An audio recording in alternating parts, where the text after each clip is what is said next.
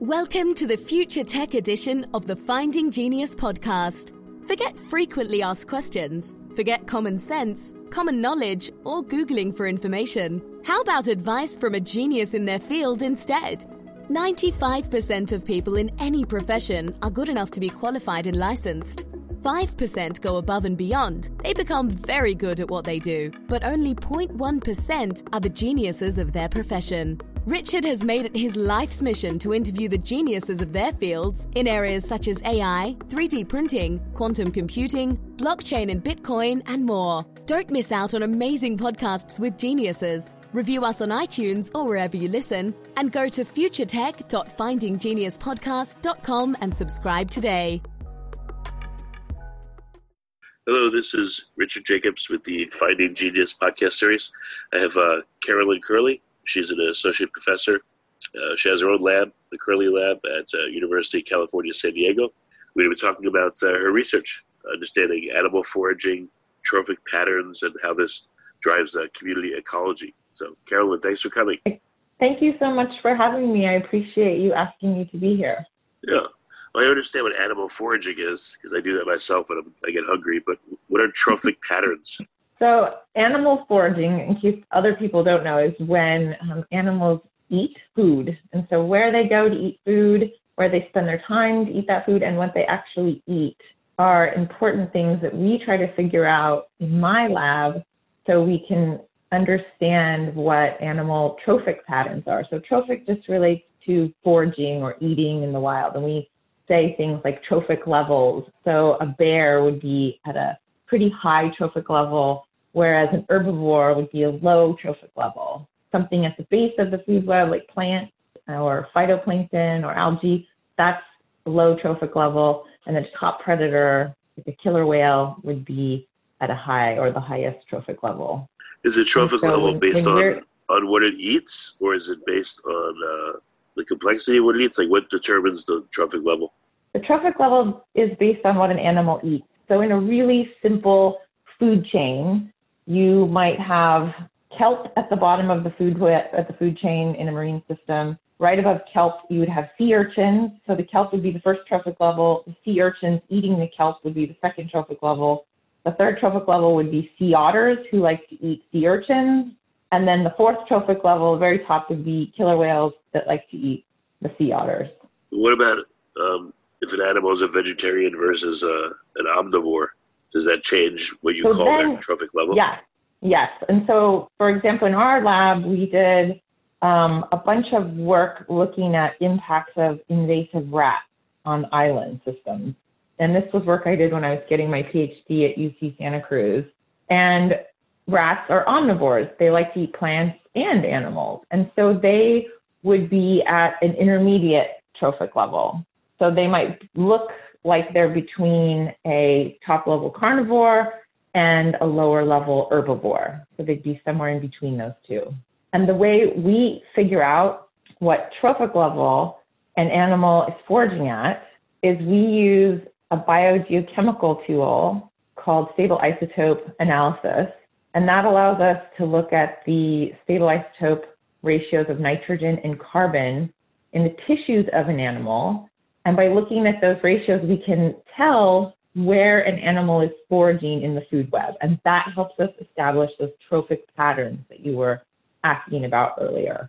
And I can explain how the technique works because it's kind of interesting. But it's this natural phenomenon that we exploit by analyzing the contents of stable nitrogen isotopes and stable carbon isotopes in animal tissues so we can figure out where they belong in their food web. So, for example... One quick question before you get into that. Is that how we can know, let's say, when a caveman ate or something that died many years ago, what it ate? Yes. So stable isotope analysis came out of work done by anthropologists who were trying to figure out what primitive humans were eating. And they were looking at primarily things like corn versus wheat-based diets because those two things have pretty distinct carbon isotope signatures.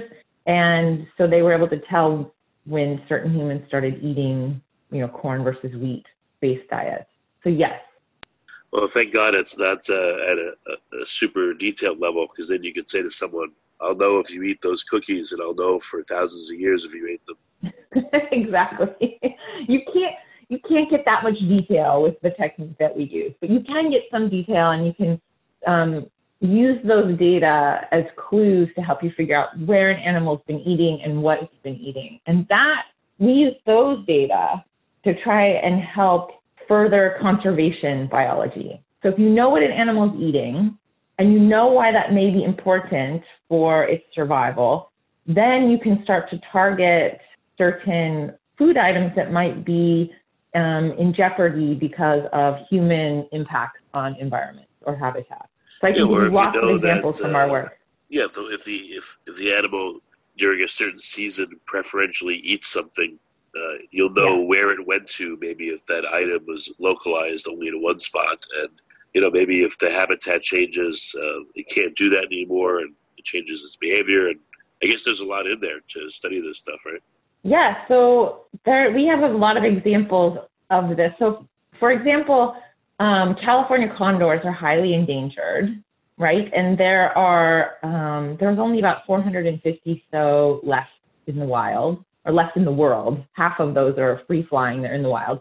And we had a hypothesis, my colleagues and I had a hypothesis that condors who eat on marine mammals, who forage on marine mammals, might be in danger of ingesting pollutants, because marine mammals have higher levels of pollutants. So first we had to figure out if condors were actually even eating marine mammals. And we found that the one flock that's up near Big Sur in California, they have access to the coast. They spend a lot of time on the coast. Whereas a flock that's further south, about an hour east of Ventura, California, they don't have access to the coast. They never fly out there. So they don't eat coastal marine mammals. But we used the stable isotope technique to show which animals were eating marine mammals. And then we were able to demonstrate the animals that were eating marine mammals had much higher levels of mercury and PCBs and DDT, or DDE, which is a metabolite of DDT. And using the isotope data, we were able to show these animals definitely eat marine mammals, because a marine mammal has a different isotope signature than a terrestrial herbivore, which is what the other condors were eating. And then we showed these relationships between high levels of marine mammals in the diet and high levels of all these other toxins. And that helped us to understand that if a condor is foraging on the coast, they're at a higher risk for ingesting high levels of contaminants. And we have another great story where, and I had a postdoc, Jack Hopkins, who's now up in Maine, and he and I looked at diets of grizzly bears in the greater Yellowstone ecosystem, and using stable isotope data, again, we were able to demonstrate that seeds from the white bark pine tree were a really important component of grizzly bear diet. And that particular tree is under threat right now. It's pretty much vanishing across the North American landscape because of two main reasons. One, there's a native beetle that infests the pine tree, and that particular beetle usually dies off in the wintertime and becomes less of a problem for the tree. But because our winters are now so much warmer because of climate change, the beetle doesn't die off like it used to, and it's killing the tree. And then there's also an invasive rust that's also infecting the tree. And so that tree is just being wiped out all across North America. And it's a very important food source for grizzly bears. And because we now know that, it's important to consider the availability of these seeds as food for the bears. And if it vanishes, we have to decide, well, could that potentially decrease the chance for the grizzly bear to fully recover in the Yellowstone region? And it's something to consider when we're thinking about, do we want to keep the bear on the endangered species list, or do we want to delist it?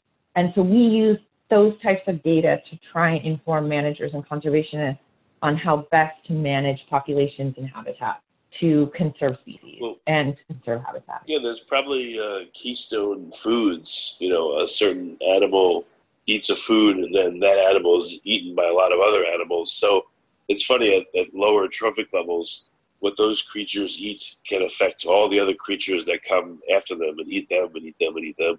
Yes, and that's exactly what's happening with the feline story, with the or the marine mammals, felines that are being eaten by the condors. So sea lions in California, that's the main source of marine mammal for condors. And sea lions, California sea lions in California breed in the Channel Islands, which is in the southern part of California. And there's a outfall from the Los Angeles sewer system near the Channel Islands. It's called the White Point Outfall. And from the 40s into the 70s, Montrose Chemical Company dumped millions of pounds of DDT into the LA sewer system, which came out at that outfall. And then the electronics industry dumped millions of pounds of PCBs into that same system. And that all just sits at the bottom of the ocean, and fish forage on the, plankton and kelp, whatever's growing in there, and accidentally taking up those poisons. That gets into the fish. Then the fish are eaten by the sea lions, and they accumulate those toxins, and then the sea lions are eaten by the condors, and they pass those toxins on. So yes, what you said is exactly right.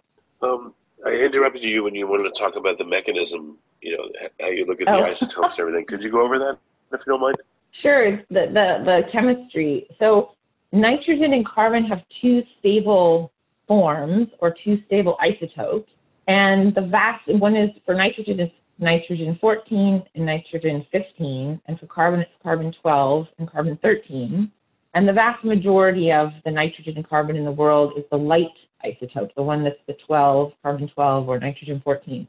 But some nitrogen has an extra neutron in the nucleus, and that makes it slightly heavier. And so that would be nitrogen 15. And same with carbon, it has one extra neutron in the nucleus, so it's slightly heavier. It's carbon 13. And for nitrogen, every time an animal in a trophic level eats something below it, it accumulates that heavy isotope of nitrogen. So for example, if you start at the base of the food web, again, let's think about a marine system. You would have plankton, phytoplankton, or kelp at the base of the food web. That's going to have a really low ratio of nitrogen 14 to nitrogen 15. And so the nitrogen isotope signature of that plant, the algae at the base of the food web, would be really low. But then the thing that eats that, so say zooplankton eats phytoplankton, they would have a slightly higher nitrogen isotope ratio because they accumulate the heavy isotope. You go another step up, say you get up to the fish level, now they're going to have an even higher nitrogen isotope level because they've accumulated even more of the heavier isotope. And that happens with each increasing trophic level. So you can figure out where an animal is in its trophic food web by looking at its ratio of heavy to light nitrogen in its tissues. And that also reflects the trophic level. It can reflect what it was eating and where it was eating, because certain areas in, like, say, an ocean system have different levels of nitrogen, different values of nitrogen isotopes because of the process that drives the uptake of nitrogen in a particular system. And same with carbon. The carbon isotopes vary with location depending on the processes at the base of the food web that are incorporating carbon into the base of the food web. And so you can place animals in certain spaces and in certain time using these isotopes. So for example, I'll use an example from our work with sea turtles. So we wanted to find out if loggerhead sea turtles, which are really endangered, we wanted to know how much time they were spending off the coast in Baja, in an area off the coast in Baja, Mexico, on the Pacific Ocean side. And we knew they spent some time in the central North Pacific and some time in Baja before they returned to Japan to breed when they were about 25 years old. And we wanted to know how much time they spent in Baja because there's a fishery in Baja that interacts with these sea turtles and accidentally kills a bunch of the sea turtles. And so if the sea turtles spend years and years in Baja, they're going to have a higher chance of being accidentally caught and killed in this fishery. And luckily, the isotope value in the central North Pacific for nitrogen is 5 per mil, which is the unit we use to measure, different than that off the coast of Baja. And so we were able to tell by looking at the isotope signatures in growth layers of turtle bones from dead turtles. We were able to tell when turtles transitioned from spending time in the central North Pacific to the area off the coast of Baja. And we did that by drilling out the growth layers from the bones, and we knew when the turtles died, and so we could estimate their age when they died and estimate what year each layer inside the bone represented, and we could reconstruct the movement patterns of these animals. And we determined that some animals spend up to 20 years in this area off Baja. And if they do that, then they only have about a 10% chance of living to be big enough and old enough to return to Japan and breed. And that's really bad for an animal that is really endangered and takes a long time to breed. So those data can be used by fisheries managers in Mexico to create better rules to reduce the number of turtles that are killed in their fishery. So does that make sense? Is there, yeah, I mean, I'm sure there's a big temptation to, I don't know if it's a good idea, but is it a good idea to intervene and alter what some of the creatures in a given local ecosystem are eating? You know, deliberately give them a lot more access to something that's good for them versus bad? Well, so in the case of condors, it would be great if we had the human power to walk the beaches, and anytime anyone saw a condor eating a dead sea lion on the beach, to shoo them away and try and point them toward other food sources. But I think that that's kind of, it would be very difficult to do in the wild. Well, maybe for other creatures, if you deliberately put out food for them, you know, I don't know. Well, they do. You know, they definitely do that. They definitely do that for the condors. They put out, they call it proffered food, where they put out carcasses of cows, dead cows and whatnot for these animals. So they want to make sure they have enough to eat. So yes, we could do that, but it would be kind of difficult. Yeah, I was going to ask you, how could a condor eat a sea lion? But yeah, for some reason I didn't think it could only eat a dead one. But lions are huge. Right, because the condors are they're vultures, so they eat only dead things. Okay.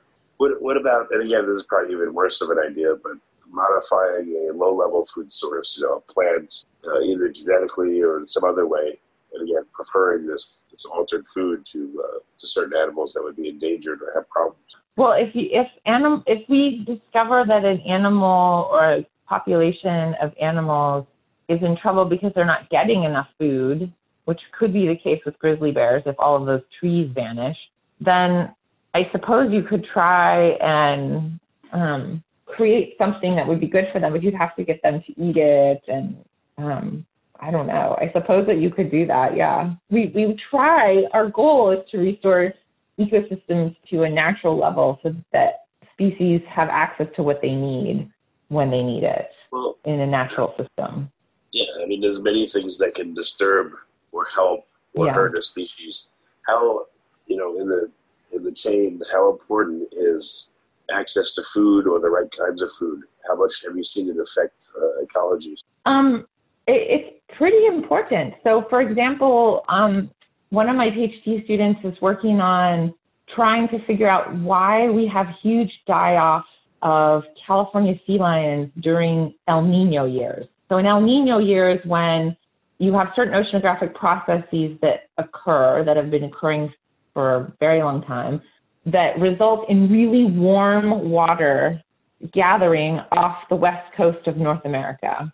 And when you have those really warm water events, then you get much less nutrients being worked up into the coastal nearshore system. So it's fewer nutrients because and off the coast of North America, the nutrients are dependent upon cold water being brought up from the bottom of the ocean, and that cold water from the bottom of the ocean has lots of nutrients in it, and that feeds the phytoplankton, and that feeds the food web. But during El Nino years, you have warm water sitting there, and you have this huge reduction in the amount of nutrients that can come up from the bottom of the ocean. And so you get huge plummets in availability of phytoplankton and other food for the entire food web, and you get sea lions just starving, washing ashore starved, especially baby ones. And so there's an example where there's not abundant food available during those particular years. And we're looking at teeth from archived sea lions, and we're drilling out the layers of their growth layers in their teeth and reconstructing patterns in their stable lifestyle values to try and track what is happening with food availability during warm water years versus cold water years. And we're finding that these warm water years are becoming more frequent with climate change, and this could be problematic as we go into the future for animals that rely on the patterns that have been like climate normal for so many millennia now. So Does that make sense? Does that answer your question? So that's an example of when food availability can be significantly hampered by events that are both natural and cyclical, and then are exacerbated by climate change. And the same with the... go ahead. We'll edit that out. I was going to say, same with that white bark pine tree the grizzly bear relies on. Because of climate change, that's becoming a less reliable food source for that particular animal, because the beetle that infects it is just wiping it out because it just doesn't die off now in the winter. Yeah, I always like to hear what things you've learned surprise you. So any stories of learning that an animal eats things you never thought it would eat, or goes places you never suspected it would go, from all your learnings? Yes. So back to those rats on islands that I talked about at the beginning. So when I was starting that project, we assumed that rats introduced to islands in the Aleutian Island chain would be eating the seabirds.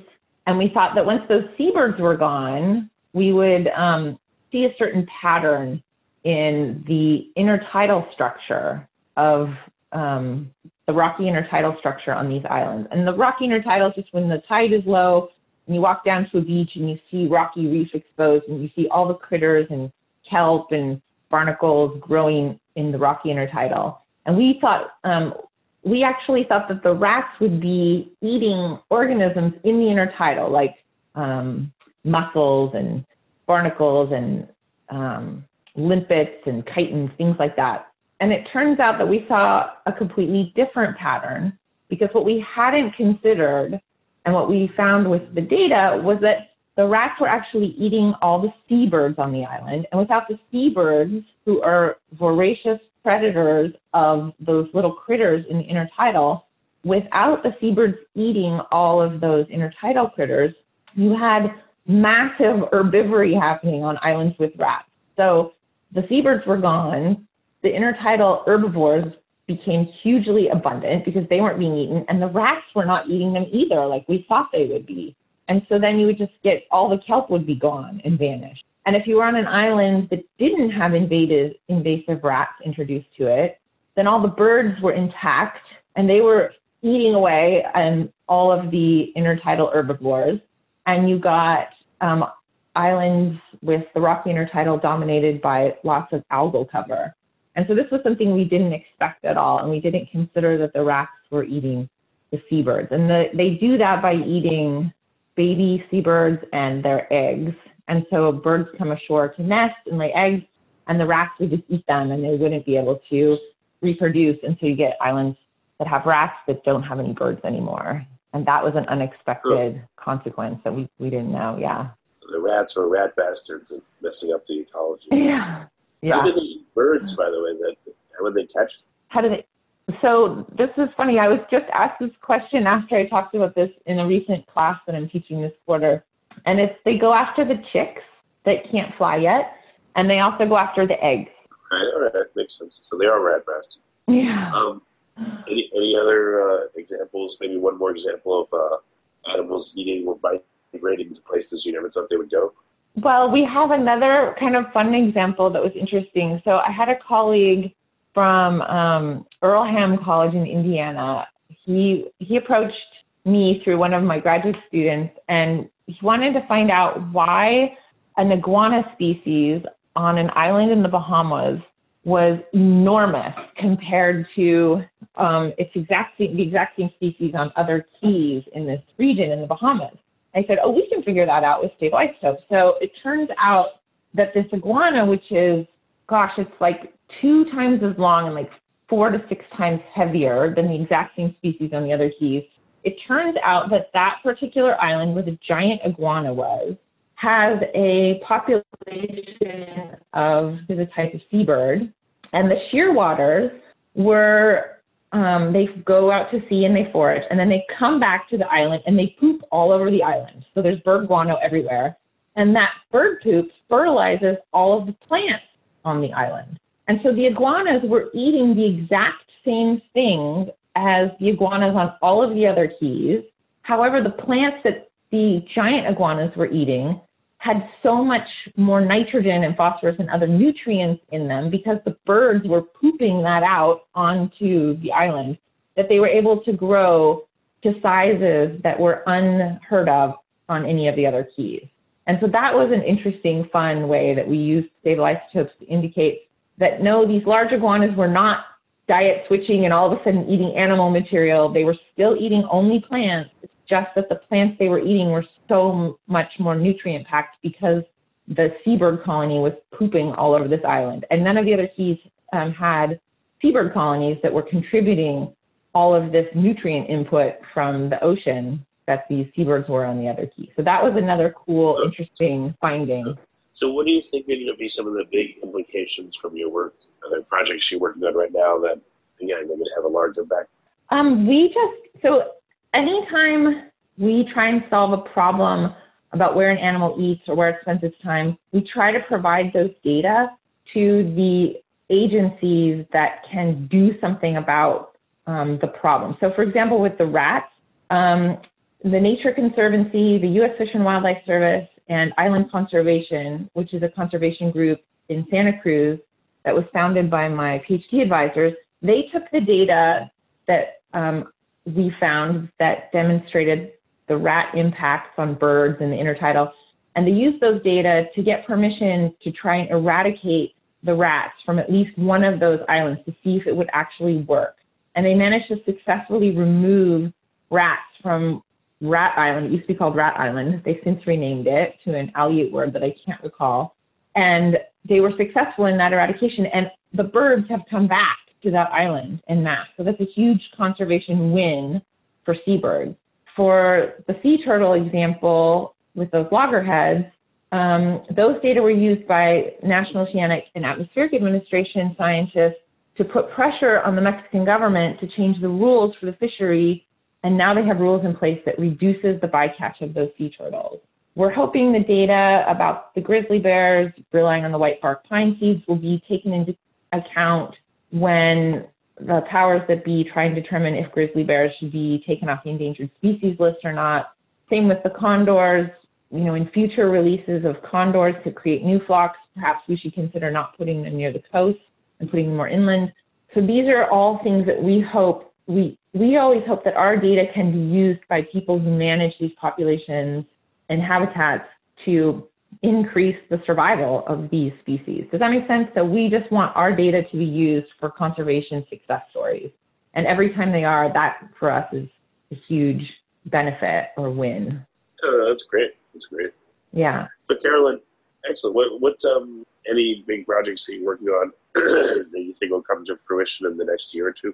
Yes, we're reconstructing about 100 years of both killer whale diet data, looking at data from archived teeth in museum collections. And we're also looking at about 70 years of data from northern fur seals, both of which are in the North Pacific and Bering Sea. And we're trying to reconstruct patterns of their foraging to understand why their numbers have declined so much in the last few decades. And then completely unrelated, I'm working on a book to try and help people take themselves out of groove patterns that are not healthy or productive and better connect with their inner guidance to be more authentic and more happy. Well, very good. What's the best way for people to follow up, to find out more and get in contact? If they Google Carolyn Kurle, I'm the only one. So it's Kurle, and they can find my website and easily find me because there are no other Carolyn Kurles. Okay, very cool. Well, Carolyn, it's interesting work you're doing. It's important, and I think it's cool. I'm glad you came, and thanks for being on the podcast. Thank you so much for having me. Have a fabulous day. You've been listening to the Future Tech edition of the Finding Genius podcast. This podcast is information only. No advice of any kind is being given. Any action you take or don't take as a result of listening is your sole responsibility.